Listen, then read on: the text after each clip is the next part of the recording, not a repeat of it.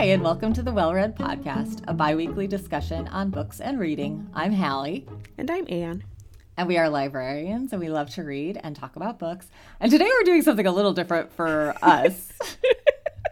We're talking about books, novels. Oh, no, you do have one nonfiction. Yeah, I do. About sports, which if you've been listening to us, you might guess that we're not huge sports buffs. So where did this come from? This came from the fact that March Madness is starting next week when we are recording. And I run a March Madness pool. Or are you doing it again? I am, yes, I am. Good. Yes. I've done it for, 10 years maybe now, longer. I don't even know.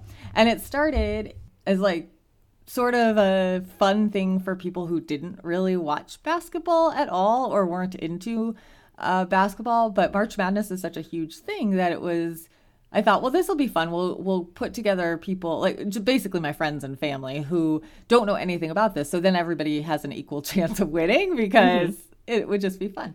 So now I've done it, and it's grown bigger through friends inviting friends and family members inviting other family members. So it's gotten to be pretty big. So now we actually do have many people who actually watch basketball. But part of the reason I love to do it is just the drama of, right. You never know who's going to win and who's going to lose. And I mean about the actual games, but the pool itself too. But the actual games, there's a lot of drama, and there are the Cinderella stories where the lower ranked team, wins over the higher ranked team. And there's just a lot of around that. So as we're approaching March Madness, which didn't happen last year because of COVID, and it does seem to be happening this year, at least so far, thank goodness. I don't know. I thought it would be fun because I think there's a lot. Even if you're not a sports fan, all of the drama that surrounds sports can be really fun to read about. So I thought it might be a fun topic for us to talk about. Although I know you maybe had to scrape the memory to find books that you've read. I did have to scrape my memory. And to be fair, I'm a pretty big soccer fan, and I really, really love the World Cup, and I really love international soccer, and I know a decent amount about it, but it doesn't extend to any other part of my life. I have a friend, one of my best friends, whenever the World Cup happened last in 2018, I posted something about it on Facebook, and she's like, "Oh yeah, you're back to this." I have to mute you. That's hard to say for 30 days because you won't shut up about soccer. And so it's funny because it is completely uninteresting to me in almost every part of my world other than this one piece. And so I'm like, yeah, I guess we can read books about sports. and then I have to sort of get that excitement that I feel about international soccer and remember that can apply to other things and sort of hop myself up for sports week.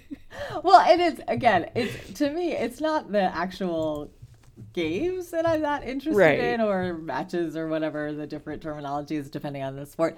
And you'll see from my picks, it's all the stuff surrounding it. I think I talked about this maybe in our superlatives episode. So one of my favorite things that we watched, actually probably my favorite thing we watched during COVID, was the TV show Ted Lasso. Did I talk about that? Yes. I can't remember. Yes. Yeah. And which is about an American football coach who goes to England to coach a football, meaning soccer in America, team over there. And again, it's all about the people. It's all about their relationships that I loved. It wasn't about the soccer. And so that was part of why I just thought this would be a fun topic, because I think there's just a lot of inherent good storytelling around sports, despite neither of us really caring about the actual sports part of it. Right. We also like to be varied in our topics and stuff. And so it's fun to be doing something that's not, I'll say we just spent 45 minutes talking about Meghan and Harry. And so we have our, we don't want to be one note on this podcast. Yes. And I will say Jeremy's a big golfer, and so golf is often on the TV in our house on weekends. And I sort of have gotten more into that. I'll often be reading while he's watching or working on a jigsaw puzzle or something, so I have it kind of half my attention towards it. And that's about my speed of sports. I'm not it's interesting. And part of what I've told him repeatedly, one of the things I like about it is that there will be some random person, not random, I'm sure, to avid golf watchers, but random to me, some random person in the top 5 or something, one tournament that I'm like, oh wow, I've never heard of this person before, and here they are potentially going to win this whole big thing. And so I like that aspect of it. And again, that's why I like March Madness, because you have the underdogs that can kind of climb their way up, and they're so excited, and I don't know. So did I tell you? I used to spend time with someone who I'd watched a lot of football with, and he would get so mad at me because I'd always talk about the colors of the uniforms. And if the players are kind of notorious for patting each other on the butt, and I'd be like, oh, they're friends, yay, and like helping each other up off the like rival players helping each other up if they tackled each other, and I'd talk about, oh, they're friends, and he would just like, his head would be in his hands because my takeaways from football games are not the same, apparently, as everyone else's. No, I do the same thing, and God love Jeremy, because he humors me, and I'll be like, oh, they're wearing pink shoes. Right. Yes, they are wearing pink shoes, and he'll know why they're wearing pink shoes, because he will have already previously noted it, and he's like, Hallie's probably going to say something about this. Yeah. He knows what to look for. That's so funny. All right. Well, and I will say the other TV show when I was thinking about this as a topic, which was based on a book originally. It was a book made into a movie, made into a TV show. Is Friday Night Lights, which I don't know that you've ever. Have you ever? I still haven't. Like, there are just so many shows like that I have on my. Now I use TV Time to mark the shows that I want to watch, and there are just so many. There's too many good shows. And I'm not really a rewatcher for the most part, and so that says something that I still have not gotten to it, where there are too many good shows. They need to stop. Yeah, I know. They just keep making new good ones. But that's another one where when we first started watching Ted Lasso, I said, this is the comedy version of Friday Night Lights, because Friday Night Lights is a drama, but it's so good. And it's about a high school football team in Texas, and where that's just the town is just all wrapped up in this high school football team and all of the interpersonal dynamics and stuff. And oh gosh, it's just such a good show. And again, I don't care about the football necessarily, but the show makes it so compelling that you do care whether they're going to win the championship or not. So I think there's just a lot of good storytelling opportunities that surround sports, that even if you're not into the actual games, you can still appreciate the stories surrounding it. So all right, well, let's just go ahead and get started with your first one. So first I will talk about The Crossover by Kwame Alexander, and this is a YA novel that's written in hip-hop verse, and it's a coming-of-age story about two 12-year-old brothers who are twins, and they're named Josh and Jordan. Jordan goes by JB, and their last name is Bell, and they're obsessed with basketball, and they're the stars of their middle school basketball team. So their mother is the assistant principal at the school, and their father is a former European League basketball player, and he has really instilled this love of the game in his sons, and he and the parents have really brought up their sons to have a good understanding of hard work and to have good character, and it's just this really beautiful family dynamic. So for JB, the basketball team is this fun, after school thing. He loves being the star. He loves to show off there. But Josh really feels more strongly about it. And to him, it's his life, and it's very tied to his relationship with his father.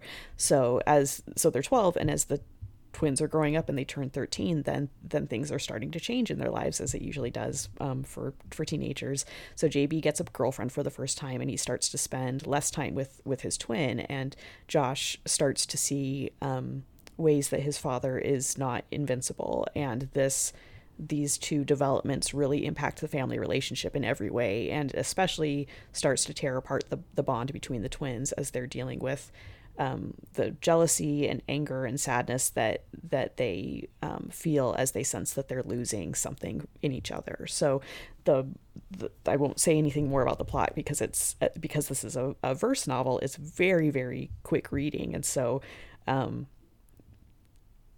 if I say more, that's the entire book. So, but as you say, this is so far beyond sports. It's about family and growing up and learning to change and deal with hardship that comes from change. But it also is really paying homage to the sport of basketball, because the way that Kwame Alexander has written it, it has this beat that makes you feel the rhythm of the game and all the swagger and confidence that these boys feel when they're on the court. And that's just like, you can't help but get really hopped up as you read these poems about the game itself. So I just love it. It won a Newbery Award a few years ago because it's kind of that more middle grade age bracket, and so it could have gone either way. But it's just one of my favorite YA books. I actually bought this one and had it signed at YALLFest a few years ago, and I definitely need to do a reread soon because it's just fabulous. So that is The Crossover by Kwame Alexander.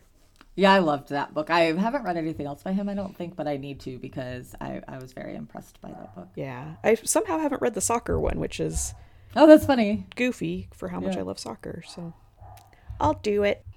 My first one is Beartown by Fredrik Backman, and I'm guessing most people know Fredrik Backman from his book A Man Called Ove. I think, how do you really say it, Anne? That's fine. Is that close enough? Yeah. Close enough for an American? Yeah. I also am struggling because I'm saying it the Danish way, and so I shouldn't speak as though I know anything. Okay. All right. So that was a very, very popular book a few years ago. Lots of book clubs read it, I know. But Beartown came out a few years after that, a few years ago, and is a little bit more serious, I would say, than some of his other books, but very similar to Friday Night Lights, which I was just discussing. It's about this small village that is obsessed with their local hockey team. You either play on the hockey team, or you did when you were younger, or you are a fan and watch the hockey team. So this year, when this book is being told, the junior hockey team is doing really, really well, and they are on their way to winning the championship, I think the national championship. And if they do, the town, which has kind of been declining in many ways, will rebound, because suddenly there will be a new school to teach hockey. There will be a new ice rink. There will be jobs at the local factory won't go away. There will be tourists who are coming because this is a well-known team now. And so they will just bring money and opportunities to this village. So everybody has a lot tied up in the idea of this young group of boys winning the championship. So they get to the semifinal game, and afterwards they've won, and afterwards there is a violent incident that happens, and one of the hockey players is accused of raping I believe the head coach's daughter. So suddenly the town is split as far as who believes whom, what to do with the player, because he's kind of the star player on the team, or one of the star players on the team. So if he's pulled from the team, they might not win the championship, and everybody's fates are resting on the fact that these boys are going to win this championship. But how can you not punish somebody who has done this horrific thing? And the coach is in this position of, this was his daughter, and he's expected to take this team to a championship. So lots of sort of murky feelings happening about what to do. And you hear from multiple people. That's one of the things that Fredrik Backman does really well. I think every book I've read by him, he has multiple perspectives, which is really, I always love those books, seeing you get in different people's heads. And in this one, it works really, really well, because you come to understand different people's points of view. Even though maybe you don't necessarily agree with them, they become at least somewhat sympathetic. You understand where their heads are, even if, Right. again, even if you don't agree with them. And I feel like he does a really good job of exploring what could be a really difficult topic with a lot of sensitivity and without making you feel like he's either excusing anyone's behavior or castigating people for thinking in any certain way. So it's just so good. It's, again, it's got all that drama. If you've watched Friday Night Lights and you liked that, I think you'll love this book too, because it's as much about it or more about the people than it is about hockey. But hockey is the thing that they're all focused on. So that is Beartown by Fredrik Backman. And actually, we had friends over for an outdoor dinner last night, and they were saying that it's a show that they're watching, I think maybe on, I don't remember now if they said Netflix or, I feel like they maybe said HBO Max. Oh. And it's a Swedish show, and it's got subtitles, and they've been watching it. And she had read the book, and she feels like the book is better, and she feels, but I think a lot of people feel that way when they read a book and then watch a TV show or a movie. But they thought it was really good. So that, I didn't realize that they had made it into a show. And there's actually a sequel to it called Us Against Them, which I have not read yet. So I don't know. I can't recommend that one way or the other. But I have read Beartown. It was excellent. He's such a good writer. I just very recently read A Man Called Ove, and I was very, very impressed with it. Yeah. And I thought it would be much more treacly than it is. Yeah. And he's got a an edge. Very, very distinct edge, to his writing and the stories he tells. And it's so that I remember reading about this book and thinking, well, that seems out of character for what else he writes, but I was wrong. Taking on some serious things. Yes, and one of the things I think he's so good at is some observational asides almost, or observation about behavior. I can't remember now if I talked on here about anxious people. I feel like I maybe did, but that's his most recent book. And that's one of the things I loved about that book, which is also in Beartown, which is he has a really almost distinct way. I don't know that I see it that often, which is kind of surprising because books are all about observing people's behaviors or portraying people's behaviors. But he just will have these sentences that just ring so true about the way people think and the way people act and the way people behave towards each other. And so that's why I think, even though this is kind of a more serious topic than some of his others, which they all are not. I mean, they're not light necessarily. A Man Called Ove starts with him contemplating or attempting suicide, if I remember correctly. Right. So it's not like they're all just happy, but they tend to have a hopeful tone, and this one is a little bit more subdued, I would say, than that. But yeah, he just is he's great. I just have really loved everything I've read by him. I know I'm not alone in that. I'm not.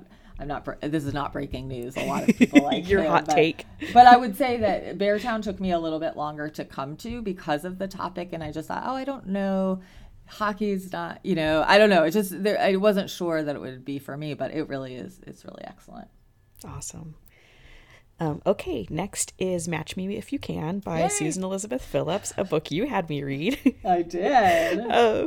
And I picked this because I expect there are many non-sports lovers listening right now. Yep. And so this is a book where sports play a role, but it isn't the action. And so, like as you're saying, sometimes this isn't even where it revolves around the game. It's completely outside of any of the action of sports. So I think that's really interesting, sort of the business behind something that's that massive. So it's about a woman named Annabelle Granger, and she has taken over her grandmother's Chicago matchmaking business, and she's trying to pull it into the 21st century by focusing less on widowed seniors and more on hot young professionals who are too busy to date them, to find dates for themselves.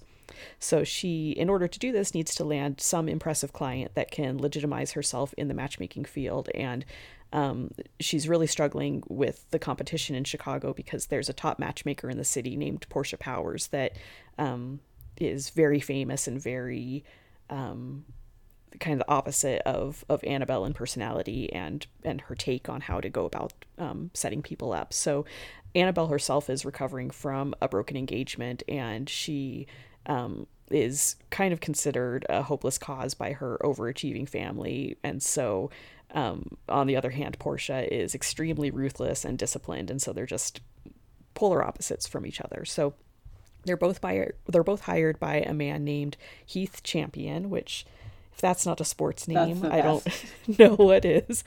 And he's the best sports agent in the country. So he has basically everything that you would want in life. He has looks and wealth and celebrity friends, but he knows that the next logical step is that he has to have the perfect wife that he can sort of use as the ultimate status symbol. So Annabelle and Heath are thrown together a lot as she tries to get to know what he's looking for, but because of that, she also gets to meet all of his clients on the Chicago Stars, which is the team that this series revolves around. So this is a football team that does not exist. I can't remember if it's a secondary team to, like, if there's also the Bears in Chicago. I don't know that she ever says. I can't remember now if it's. I can't remember. Like it's been a while since I've read one of those. Yeah. Yeah. So, but they're a super successful, very famous team. So, I read this several years ago, as I said, but I remember liking how the relationship built and that the couple actually had to work pretty significantly to get to their happily ever after, and that it also had these very well fleshed out peripheral characters on the team. And that's kind of you've said before how that's very common with romance series, that it's not a true series where you have to read one to the next to get a complete story. It's the story is complete in that book, but then it takes another character from, like, a side character and tells their story. And so these are I know this is kind of in the middle of the series, but I know that sort of all the peripheral characters are people that you're familiar with from earlier books. So it's not about playing sports, it's about the culture and business around it, and I'm all for that because I love anything that's behind the scenes stories. So you get all these different team members and employees, and Annabelle really gets swept up in that, but she's not impressed with it. So she has this memorable scene where she's wrangling this party of football players, and Heath comes in and he's expecting that she'll be overwhelmed, and instead she's very much driving the action, and she's taking no guff from anyone, and just that's really fun to see how they all interact with each other. So I'm always pro anything that for something that I'm completely uninterested in. If you show me a behind the scenes take on it, I'm all in. So this is a really charming way to look into all of the backside of everything that goes into making a sports team. So that is Match Me If You Can by Susan Elizabeth Phillips. Gosh, I loved those books. There was a summer where I read all of the ones that had been published up to that point, which I think was maybe around 7 or so. She did end up coming back to that series. I think I've read maybe one of her more recent additions to that series, but I don't know. There's something about just the humor in those that I think they're perfect. Sit by the pool, read in an afternoon reads. I don't know. I just think they're so fun. But I liked that one in particular. But that might be one of the first romance novels. I mean, I read some romance novels as a teenager because I had a friend who loved it, and so it was more to make fun of them. But that might have been the first one I read to seriously. I think I'm maybe getting timelines mixed up, but I feel like the first one I told you to read for the podcast was Bet Me by Jennifer Crusie, which you didn't like, I don't think. I think I maybe did that and Sarah McLean, maybe. Both. No, this one was first because this was with the Sarah McLean. That was the same episode, and then Bet Me was. I don't remember. Maybe the next time we did Out of Our Comfort Zones, that was. Yeah. I don't remember. Anyway. Yeah, but yeah, I wanted to applaud myself very loudly for how far I've come on romance novels since then. All right, well, my next one, is Check Please, which I accidentally chose 2 hockey books. I'm sorry about that. It's not like I read a ton of hockey books. I apparently picked the 2 that I have read, but this has been kind of a rough week around my house, and so I had just picked the other day. I'd selected the titles I was going to talk about, and then when I realized I had 2 hockey books yesterday, I thought, well, that's just going to be what it is, because that's cool. I'm sorry and they're very, very different from each other, so I hope that's okay.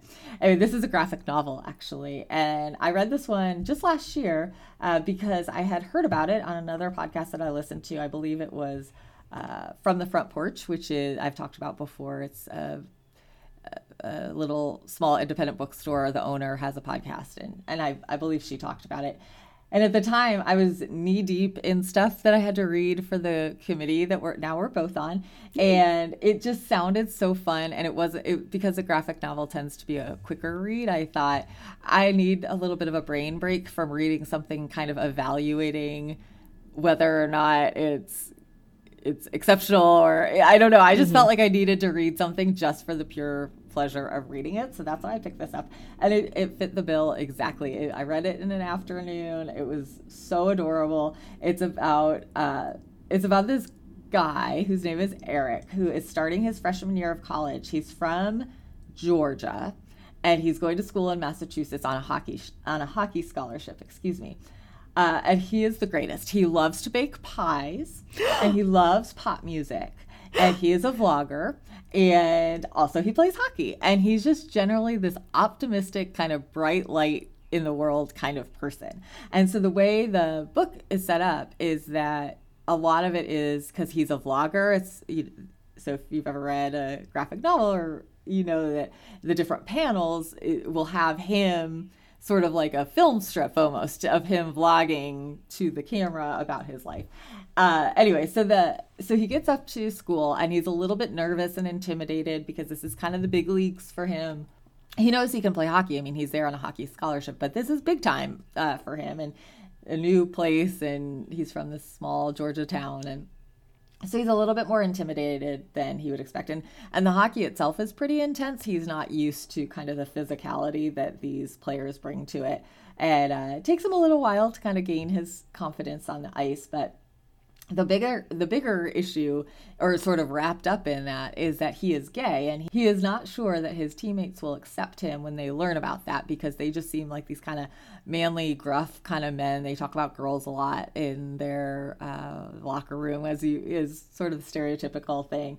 But he's determined that he wants to be himself, and he's going to work hard, and he's going to impress his teammates so much that even if they have any sort of issue with it, they're not going to have any issue with his playing. And so you follow along in this book on the ups and downs of his year, and there's this really lovely, sweet kind of romance that happens, that unfolds, that feels not surprising, but it's sort of a opposites attract kind of thing. And it's so sweet. It sounds kind of flimsy of a story, I guess, but it's not, because it's really ultimately about accepting yourself and those around you for who they are and all their passions and flaws, and making no excuses for that, just accepting people as they are. And so I really loved it. I thought it was so charming. There are others in the series that I haven't read yet, but I will get to them eventually. And that is did I ever say who it was by? I'm sorry. I don't remember. I don't know if I did. I'm sorry. So it's Check Please by Ngozi Ukazu. I don't think I said that one at first. I'm sorry. I think I realized halfway through you talking about it that I've read this too. And I'm trying to remember the context of when I would have read it. I don't remember, but yeah, it was very, very cute. I know I read it online. So I think there was like a Tumblr that it started on or something like that. And someone must have recommended it to me, but yeah, it was adorable. That's so cute. All right. What's your last one? Okay, so last up is The Boys in the Boat by Daniel James Brown, and I was very, very late to this party, and I had never planned on reading this, but a patron actually burned me a copy on CD of the audiobook because she was so, nice. Yeah, she was just an interesting patron who didn't get along with anyone, but suddenly decided she liked me because I pushed back at something she was saying, and apparently that gained her respect, so she started burning me copies of books that she liked the narration, because she was very into specific narrators. And so she gave this to me, and I just loved it. And so even though you've mentioned this before of talking about very famous books, even though this is a super famous book, I would encourage anyone who maybe passed it by because they weren't interested in the subject to pick it up, because it was a huge surprise favorite for me. And I would recommend it to anyone. So it's about the University of Washington crew team that rowed in the 1936 Olympics in Berlin. And the team was made up of poor young men who didn't have the pedigree of the Ivy League schools that usually represented the US in the Olympics. And that's something that I didn't realize, which if you think about makes sense, because you have to be a really strong team for something like this. Right. But I expected it would just be like, we picked people from elite crew teams, but it's actually a full university team that goes to the Olympics to do this. So I also hadn't realized, and maybe this is because I'm from the West, that the West was viewed at that time as extremely underdeveloped and rustic, even in the 30s, which I could see like in the 19th century, but it just sort of surprised me of how much of a class distinction there was between the University, the University of Washington rowers and the East Coast schools that they're competing against. But really in the Great Depression, they would have been even worse off because of what was going on in the country at the time. So that was a really interesting, like perspective that I wasn't expecting to take from this book, but it focuses particularly on one young man named Joe Rance, and he is one of the players who had a particularly harrowing backstory. He was from Washington, but he grew up basically abandoned by his family and lived on his own as a teenager, and he still went to college and joined the crew team. And the author really stresses that he didn't have some exceptional talent that was like a rags to riches story of being, that's so popular in movies and books, to have someone who's exceptional that becomes the star of some endeavor that they go into. But the author talks about how this is this perfect combination of a lot of factors. So on a crew team, you have to have this, like, I'm doing a bad job of explaining it, but like the synchronization of the rowers together, that it isn't where it's that you have all these super talented people, but they have to click in this certain way. So you could have someone who's exceptionally good at it that doesn't make a good member of a team because they don't click with the rest of the team in how they row. And so that had to be in place, and then the boat had to be in place, and their coaching and their work ethic had to be in place. And because of the conditions that the team grew up in, they had this incredible work ethic because of how much hard work they had to put in at their age, and being so young, they had already learned how to work that hard. So at the same time that you're hearing this story of the University of Washington, you also are learning about the rise of Hitler in Germany and the ways that he was cultivating this myth of power and superiority. And so when these two stories meet at the 1936 Olympics, the narrative just becomes electric. And I remember listening to the race in my kitchen, and I was jumping down, and my heart was racing like I was watching something live, and I cried and I cheered, and it was just like one of my most beloved reading experiences, listening, but like interaction with a book experiences that I've ever had. So it's just everything that makes a good story, that's a riveting story, because you have the element of good versus evil, and the triumph of the common man over adversity, and it's just fabulous. So the audiobook is narrated by Edward Herman, who's just the correct voice for this. I can't imagine anyone else narrating this. So go get this if you have not read it. It is The Boys in the Boat by Daniel James Brown. Yeah, I listened to this audiobook too. We read it when I was still at the library running book clubs there. We read it in my book club, and I wholeheartedly support the idea of listening to that audiobook if you haven't yet, because it was really, I'm surprised they haven't made a movie out of this, have they? No, not that I know of, and I have thought the same thing many times, because it seems perfect for it. So I don't know why they wouldn't have. It was so huge a few years ago that it seems like the logical thing to do. Yeah, I'm surprised. So my last one is You Will Know Me by Megan Abbott, and As we've referred to in the past, we keep a spreadsheet of all the titles that we talk about in different episodes, so we can try not to repeat ourselves. Aeon keeps that up very nicely for us. Right. And I was shocked. I went to look, and I have never talked about a Megan Abbott book on this podcast. Oh, wow. Crazy to me, because I think I've read all of her books. So I don't know, that's just struck me as being surprising. So this is my opportunity to finally talk about a Megan Abbott book. So I feel like again, I've read all of her books, so obviously I like her writing, but she writes really reliable, almost thrillers, but not quite thrillers. They're not sort of edge of your seat thrillers. They're more psychological thrillers about people, about complex people doing complex things. And I just love that. So this one is about competitive gymnastics. It's about a young girl who is 15, I believe. And she is this excellent gymnast. According her parents think she has Olympic potential. And so they're doing everything they possibly can to support her in this endeavor. And she practices, or trains, I guess would be the better word for it, at this local gym where she is by far the best or most talented or most likely to have kind of a longevity as a gymnast versus some of the other girls who attend, who are more for a hobby than competitive in the way she's going to be competitive. And her parents sacrificed quite a bit to try to get her the training and get her to different competitions that require travel and overnight stays in hotels and things like that. So they sacrifice quite a bit. So it's a financial burden. It's a burden of the amount of time they spend. And but they're committed to this idea that she is going to be a famous, potentially very successful gymnast. And one of the coaches that she has worked closely with dies one day under very mysterious circumstances, or suspicious circumstances. Not mysterious, suspicious.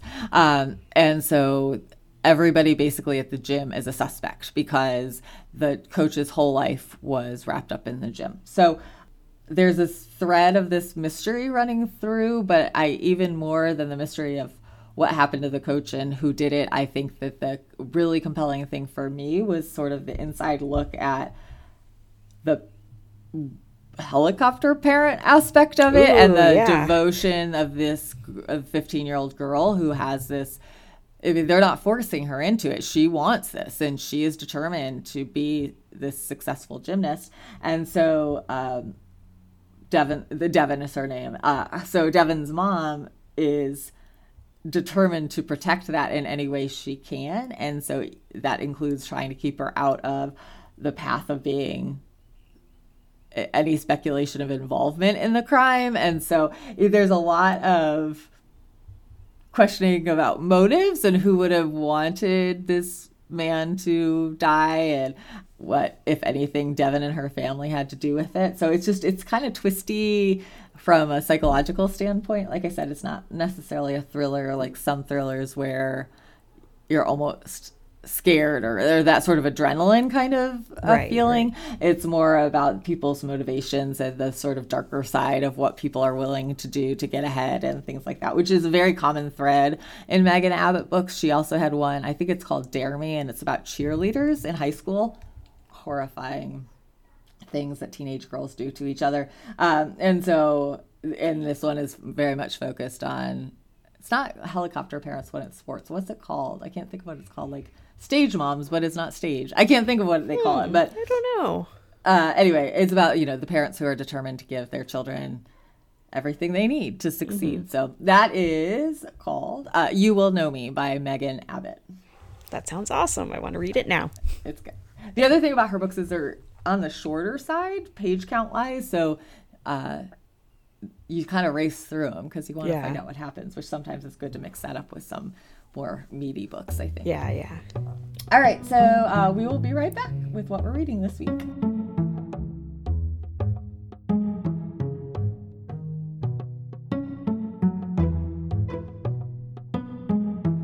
Okay, Anne, what are you reading this week? So today is a banner day because I have 2 romance novels in one episode. Oh my goodness. I know. This what is is shocking. Let's happening? mark it down. I know. But really it's because I had hardly any sports books to talk about, so I had to rely on that. And I'm reading a romance novel. So this is First Comes Like by Alicia Rai. And I would have sworn you had talked about this at some point. Did I talk about Girl Gone Viral? Maybe it must maybe have another been one in this series. Yeah. But I looked on our spreadsheet and you had not, so I was surprised. But this I just started it, so I don't have too many details. But it starts at a Hollywood party that a beauty influencer named Gia Ahmed has crashed, and she is taking a giant risk to meet a man that she's been personal messaging with for months, and he is a Bollywood star named Dev Dixit, and I apologize if I'm pronouncing that incorrectly. I didn't take the time to look it up, and I should have. And he is part of an ultra famous Bollywood acting family. So he's kind of from what I gather, he's sort of a lesser famous member of the family. And so he approached her on Instagram by sending her a DM on a picture that she had posted, and they started corresponding, and they got pretty heavily involved with each other on over messages, and even said some pretty dramatic professions of their affection to each other.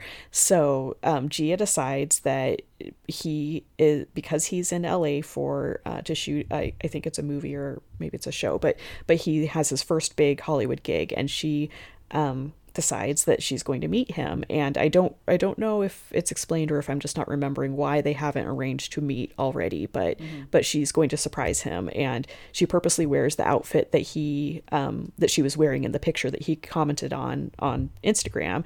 And so she knows that he'll recognize her, and she's super anxious, but she goes up to him and she immediately feels sparks, but instead he is merely cordial to her and asks who she is. And so she can't believe that this is happening. She thinks that he's pretending to not know who she is and that he's like ghosting her in person, kind of. And so she leaves the party distraught after there's kind of not a huge blow up between them, but people notice, and they're filming that something has happened. So Dev is really shaken because he had noticed her before she approached him at the party, but was kind of playing it cool, and he has no idea what she's talking about when she repeats one of the lines that he had written to her online. And so he's completely confused, and he's just trying to keep his head above water because he's in Hollywood for the first time, and he has all of his family's expectations. And he also is trying to raise his teenage niece, whose his brother has died recently. So her father has died. So that's about where I am. But apparently Gia and Dev meet again, and I don't know how that happens, but the paparazzi are being obnoxious to both of them in their lives. So they decide that they're going to fake date to put off the media, of course. And Gia's family apparently also seems to have a lot of problems with the choices that she's made with her career, because I think that she started out as pre-med and was supposed to be a doctor and then became a beauty influencer. So those are two very different things, and sometimes families disagree with that. So I know that right now there are so many fake dating books that seems to be a huge trend in romance right now, where every rom-com is fake dating. But this just was really fun so far, and because it's a Pakistani American heroine, that's something you don't see. Like, I know that we're seeing a lot more of that in romance especially, but she wears the hijab, and so to have her work as a beauty influencer and have that be a part of her life and her look is and still be very famous is a very cool thing to see in this book. So I'm very on board with it so far. It's very charming, and plus it's Hollywood parties, and as I've said, anything that's behind the scenes I love. So that is First Comes Like by Alicia Rai. So this series is so fun. So I've read two, I haven't read this one yet, but I have read two other ones in the series, and they all have some aspect of social media, kind of current technology to them, that every single storyline or every single story is around something about either something going, so Girl Gone Viral is about it going viral. I don't know. It's just really fun. They feel very current, and I don't know. I think the series name is even is it Modern Love is the name of Yeah. the series Yeah. itself. So it's Yeah. trying to show how people actually meet now. Meet and fall in love. Yep. Yeah. All right. So what I was reading this week, I finished it last night, is The Survivors by Jane Harper. Ooh. I want to read this so much. We have shared in the past how much we like Jane Harper, I think. Yeah. So this is no surprise that this would be one that I picked up pretty quickly after it was released. So this is about Kieran, who has returned to his hometown with his partner. I don't recall whether they're married or not, but they have a young daughter together, and they have come back to where they grew up. He is, I think, 4 years older than his partner Mia is, and so they were grew up in this town together, but weren't friends. Or it's different when you're 18 and somebody's 14. You move in different circles, but now they're together. Anyway, so they've come back. They were to help his mom clear out the house he grew up in, because his dad has either early onset dementia or early onset Alzheimer's. I'm not actually sure that they ever say. And if they did, or if she did, I'm sorry, I blanked on it. But he clearly has. He's a little bit on the younger side to have some of these issues, but he needs a great deal of care. And so they're moving him into an assisted living facility where then his mom, Kieran's mom, could get an apartment nearby. And it's that alone is a very difficult situation. I thankfully haven't had to go through it, but I understand very difficult to watch a parent or a spouse in these situations where they don't remember things, or Kieran's dad has a tendency to kind of go wander off sometimes, and he has to be tracked down, and it's just a lot. And then it's a lot to pack up your house that you grew up in and move. So there are already a lot of kind of emotions swirling about the fact that he is back. But to add to that, 10 years prior to this, when Kieran was a teenager, he had a relationship with a girl, and so all of this takes place on the coast of somewhere in Australia. I believe she's Australian. There are these caves that give a great deal of privacy, specifically to teenagers who want to go somewhere. But there are these caves where at low tide you can get in easily, but then once the tide starts coming in, they fill up with water. Like, you don't want to be in these caves because they fill up with water. You'll get stuck and potentially drown. So one day he is there with this girl that he is seeing, and they have lost track of time a little bit, but also a huge storm has rolled in, and things got very treacherous very quickly. The water has risen, and they're trying to get out.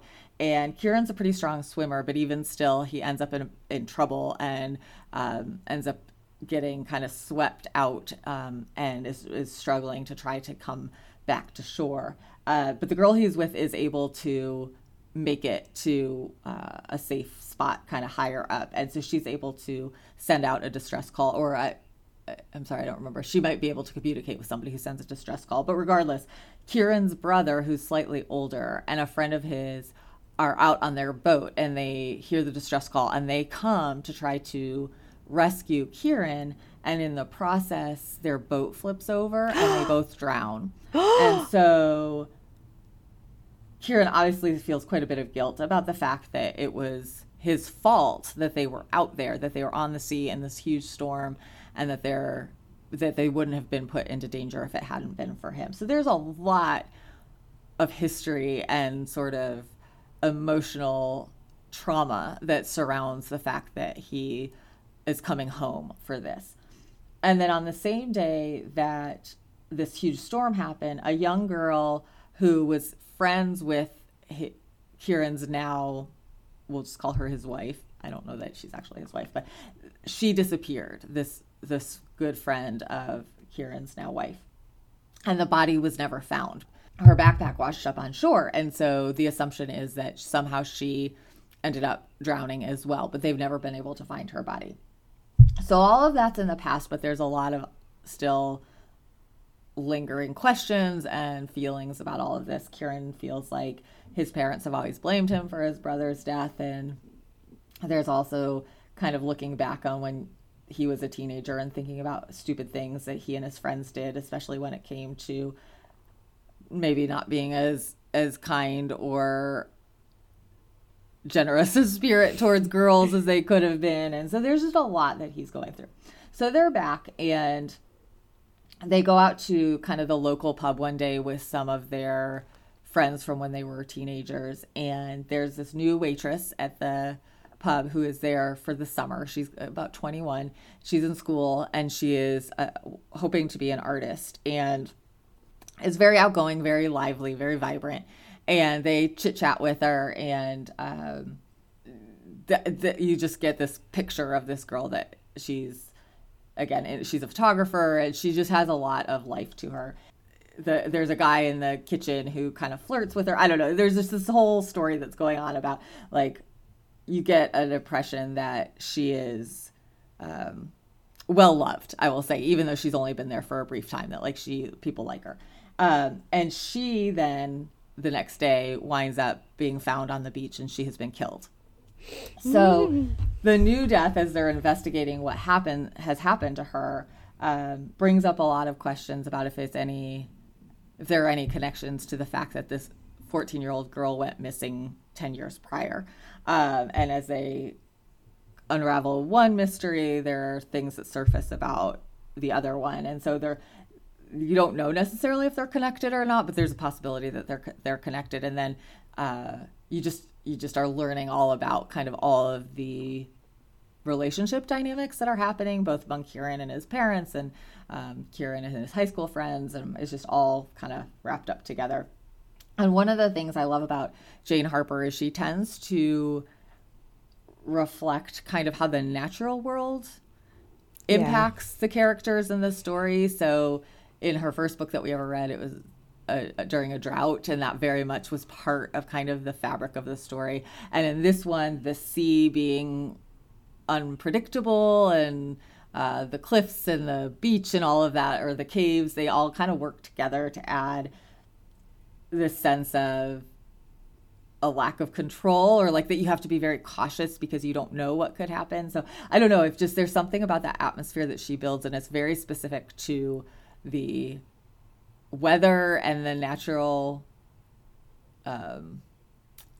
I don't know, just like the natural world around the people. So I don't know, there's just something about the way that she ties those together in a way that feels like you're there, like you could just picture being there and what that would be like. So that's The Survivors by Jane Harper. And it's not, I made it sound more convoluted than it is. Like all you need to know is there's like a historical storyline where a girl went missing and these two boys died in this boat, and then there's the current storyline of the waitress who is new to town, and so she doesn't have that history with all these people, but then she winds up dead. So yeah, that's The Survivors by Jane Harper. I think I've read everything of hers, but other than this one, but I'm looking at it right now, so I will read it. But she's just so, like, her plots are so great, but she also is so good at, all of her books deal with past trauma and how it impacts the current day. And I think in all of them, it's someone who has left their home coming back to their home. So, and having to deal with the choices they've made in the past. And so I like that she's someone where you know sort of the themes that she's going to deal with past trauma and the natural world, and somehow she still makes it fresh every time, and she makes it interesting every time, and that is not an easy thing to do. So she's a kind of must-read author at this point. Yeah, she is. And what's funny is I'm also listening, I often compare her to Tana French. I suggest her, if somebody really loves Tana French, I often suggest Jane Harper. And right now I'm listening to The Likeness by Tana French. So I thought that's a sort of funny combination, because I think of them as being kind of similar. And but I was at one point I thought, well, this is going to be dumb. Am I going to start getting their storylines confused? But it was fine because they're very different kinds of mysteries. Tana French will always be my goddess, but I love. Well, I love unfortunately, I think it did a little bit of a disservice to the Jane Harper book, because Tana French is just so good. Yeah, her writing is exceptional. Yeah, that I think that The Survivors wasn't, maybe, I don't know, like it lacked a little bit in comparison, but just a little bit. Yeah. Just because Tana French is so good. No knock on Jane Harper for not being as good as Tana French, because who else can ever be as good as Tana French? Anyway, all right, let's go back and list off all the books we talked about today. Okay, I talked about The Crossover by Kwame Alexander, Match Me If You Can by Susan Elizabeth Phillips, The Boys in the Boat by Daniel James Brown, and what I'm reading this week is First Comes Like by Alicia Rai. And I talked about Beartown by Frederick Bachman, Check Please by Ngozi Okazu, You Will Know Me by Megan Abbott, and what I was reading this week was The Survivors by Jane Harper. So, if you would like to get in touch with us to give us feedback or a suggestion on a topic you'd like us to discuss, you can email us at wellreadpod@gmail.com. You can find us on Facebook, Twitter, or Instagram at wellreadpodcast. Please rate and review us. We really appreciate it on whatever app or device or whatever that you're listening to this podcast on. It helps other people find the show, which is always lovely. Our theme music is Kitten by Poddington Bear. We keep our show notes at wellreadpodcast.wordpress.com, where you can find a listing of every book we talked about in this and every episode. Thank you all for listening,